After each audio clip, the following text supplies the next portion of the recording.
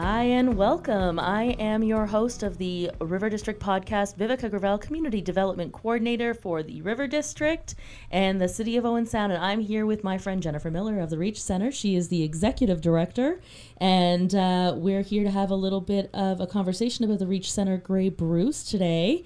Jennifer is a wealth of knowledge for everything that has to do with Reach and has been an integral part of making it happen. So hi, Jennifer. How you doing? Good. Thank you so much for having me. This is really cool. It's my first podcast. It's exciting. Not a bad setup, eh? They've got a really great studio here for us at CTRE. And we're lucky enough to be able to bring in local businesses and community groups and stuff like that and have a little bit of a chat about, what you do and what you're bringing to the River District, what you're bringing to Owen Sound and how you're unique and all those kinds of things. And you definitely fall into all of those categories. So, Jennifer, can you tell us a little bit about the Reach Center? Sure. We are a self-funded charity, which means we get no government funding, that provides programming for youth and adults with intellectual and developmental disabilities. Okay.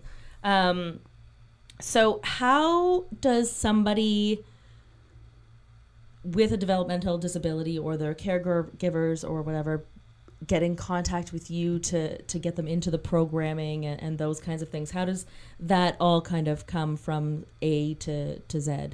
So the process is pretty straightforward. There's an online application form, which is on our website, reachcenter.org. You download that, fill it in, send it to me, drop it off at the center, and then we review it, set up an intake assessment, sit down and chat with you. We do a tour and talk about all things Reach, get to know the potential participant a little bit better. And if they're a good fit for the program, we set up a start date. That simple. That's perfect. That is very accessible for just about anybody to participate in. Now you have so much. I've been lucky enough to get a tour, and I actually know a couple of the people who participate in Reach from school and all of that kind of stuff. The space is incredible. Thank you. It's truly, truly beautiful. Can you tell us a little bit about the building, why that location, what it offers, all those kinds of things? Sure. Yes, absolutely. So it's pretty cool that we have just over 4,000 square feet that's fully accessible right downtown in the River District. So walking distance to everything, the library, local art galleries, coffee shops, all of that, which is very, very cool for our participants for community inclusion. We acquired the space in 2020 and began doing the construction work to retrofit the interior of the space at the height of the pandemic, and worked in shifts and all kinds of fun things to figure that out. Was all done by local volunteers. We opened March 2021 and have been going strong ever since. Yeah, I mean, in addition to that, if you ever are so lucky to be able to see the space, I know that Jennifer had a particular hand in the design and all of that kind of stuff. I know there's a couple of light fixtures in particular that I would like to bring to my house. It's so beautiful. It's so welcoming. It's airy. It's light. And there's a full, beautiful kitchen in there. So tell me a little bit about that kitchen. Yeah, the kitchen's pretty epic. It is a commercial kitchen, permanent commercial kitchen. So that's where the nutrition stream is run out of. But we also do a lot of social enterprise initiatives. We have a pop-up bakery that goes to Grey County. We have, throughout the summer, a weekly cafe that's open to the community to come one day per week and enjoy the fruits of their labor. So they work hard making baked goods and learning all of those things, but also labor market transferable skills. Sure. Like somebody will be the barista and someone will help with cash, someone will help bus tables. All of those things are great for them to have opportunities for independence.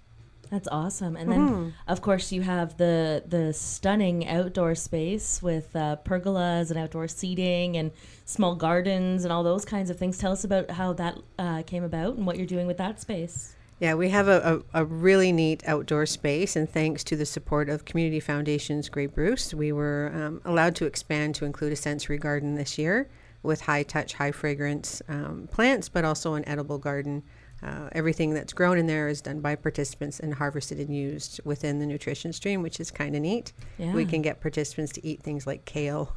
Sure. I mean, that's hard for anybody to start eating. So that's kind of fun. But there's a basketball court out there. We have family barbecues. They do yoga out there. It's a pretty neat space, and it's all done with cement so that an electric wheelchair can also sort of boogie around out there and come in and out and do their own thing. Absolutely. And you have one heck of a mural at the back there as well, We done do. by one of the local artists. Tell me about that. Yes, Billy Goodcat did that mural, which is super cool, and the participants helped, and that was done with support of OPG, which is pretty neat. Oh, that's so great. Yeah, the center really is, we call it the Miracle on 8th Street because it's a testament to how awesome this community is. Yeah. And how so many different groups stepped up to help make it happen for families, which is really, really a joy to be part of, frankly. Absolutely. When I was lucky enough to head over and get a tour and meet with Jennifer and just kind of see the space, programming was underway, and I got to see everybody participating in these, classes and programs and all that kind of stuff. And honestly, they all looked so fun. There were people doing art. People were dancing. They were in the dance studio or the exercise studio that you have. Some were in the kitchen. They were making brownies. They did not share. They weren't done yet, but whatever.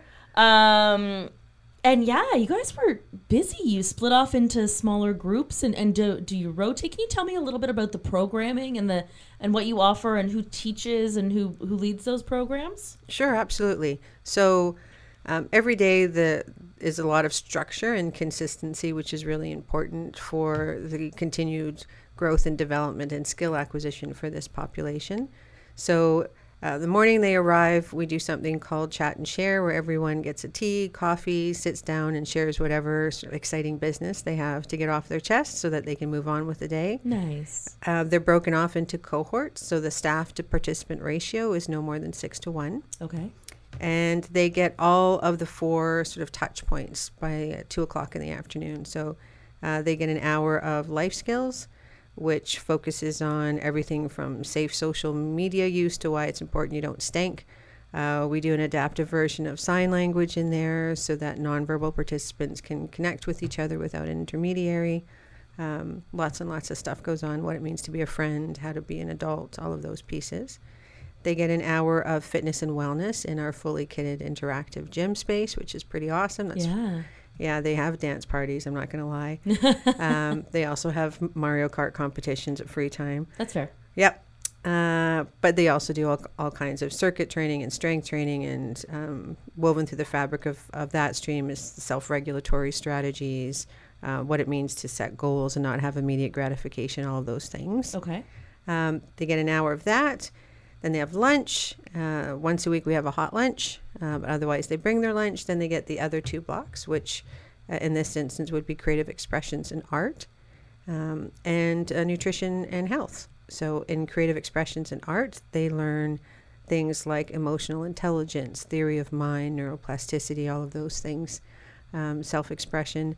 And in nutrition and health, they learn what constitutes a healthy snack, what's the Canada Food Guide. If a friend's coming over and you have this much money to make dinner, what are you going to make? Let's go get the stuff, prepare it, taste test, all that. Wow. So really in-depth stuff. Yeah. And the sort of the overarching pillars of the agency is skill acquisition for independence, and what independence looks like is different for every single participant. Of course. Meaningful contribution to community, and friendship. So as long as we can connect the dots to one of those things, then typically we're in to give it a shot. So at 2 o'clock, once they've got all 4 of those sort of touch points, then we do something different every day. Sometimes we go to the park and play Frisbee. Sometimes we have, a group come in and do a chat with us, like Canada Mental Health will come in and do a chat on friendship. Or we go out and about. We're going to swim at Harrison Park one day, and, all kinds. Fun. Yeah, all kinds Nice. of different stuff. And it's really great to sort of, as things reopen, to be able to get back out there doing a lot of these things with the group. And then at 3, they get a healthy snack. Everyone gets a healthy snack every day that they help prepare. Okay. And then they write in their agendas, and that's a wrap for the day. And they're usually pretty tired out and pretty spent by the end of the day, but they've had a good day and with their friends, and it's all applied learning, which is pretty neat. Yeah, it sounds really fulfilling and fun. One thing that you didn't mention was the shop you have there. We do. We have a learning shop. So tell us about that. There's been some amazing stuff in there I've seen.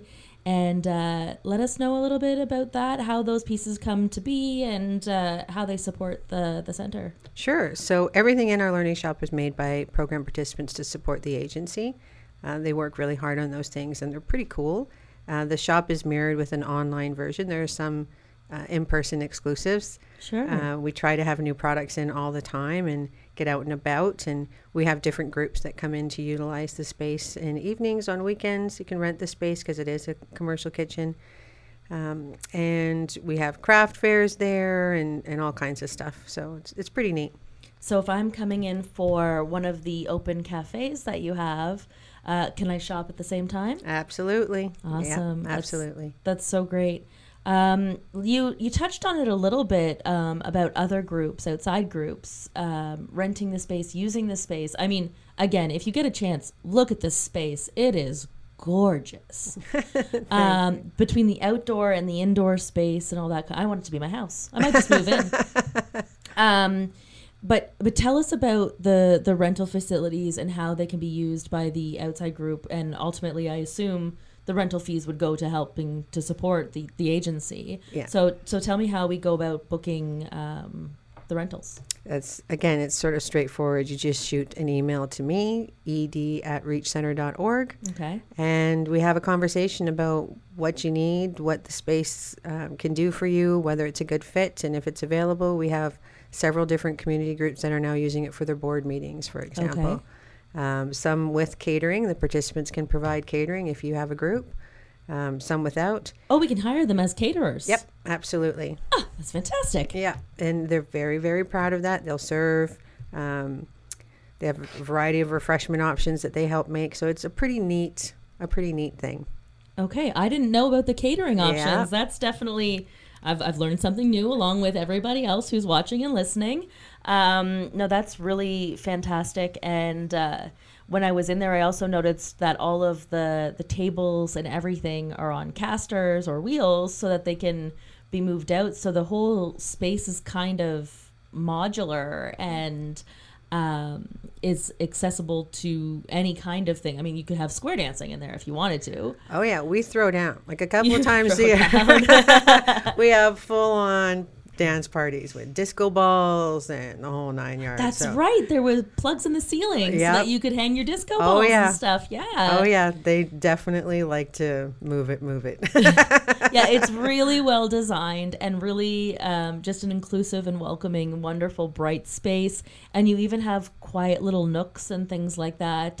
Should there be some sort of overstimulation or somebody just needs to move. And I mean, that's something that everybody suffers from. Just needing a little bit of a timeout. Can you just really quickly, we're running out of time, give me an overview of how it came to be? Sure. So it came from need. There was a group of parent leaders. So this population can stay in secondary school for an extended period of time till they're 21.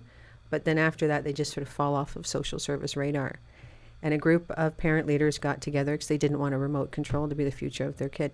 Yeah. They pooled their resources and hired someone. So there was 5 families, founding families. And from there, we're now serving over 50 families in the program.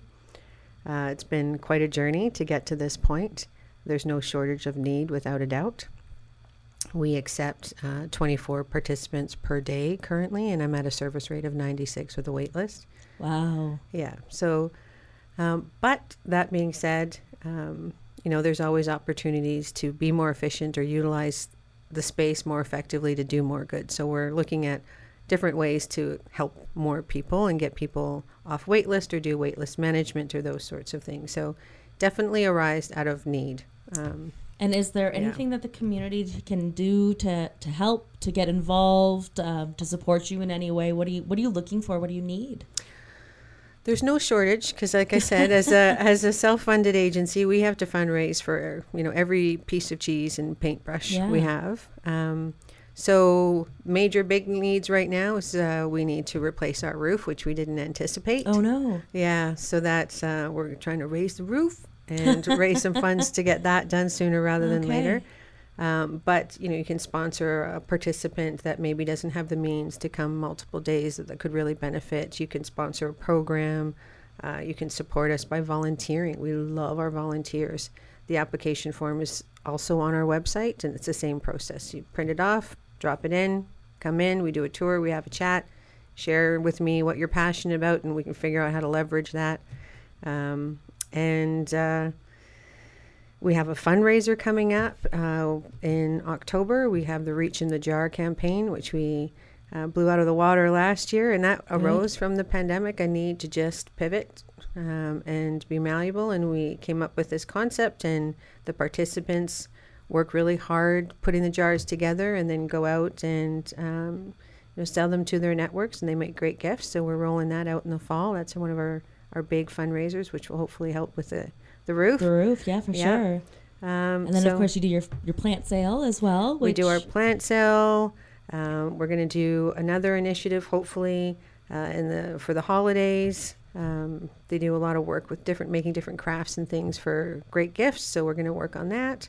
There's always stuff. We're always up to something. All right. So we are out of time, unfortunately, because I'm sure we could continue talking about this forever.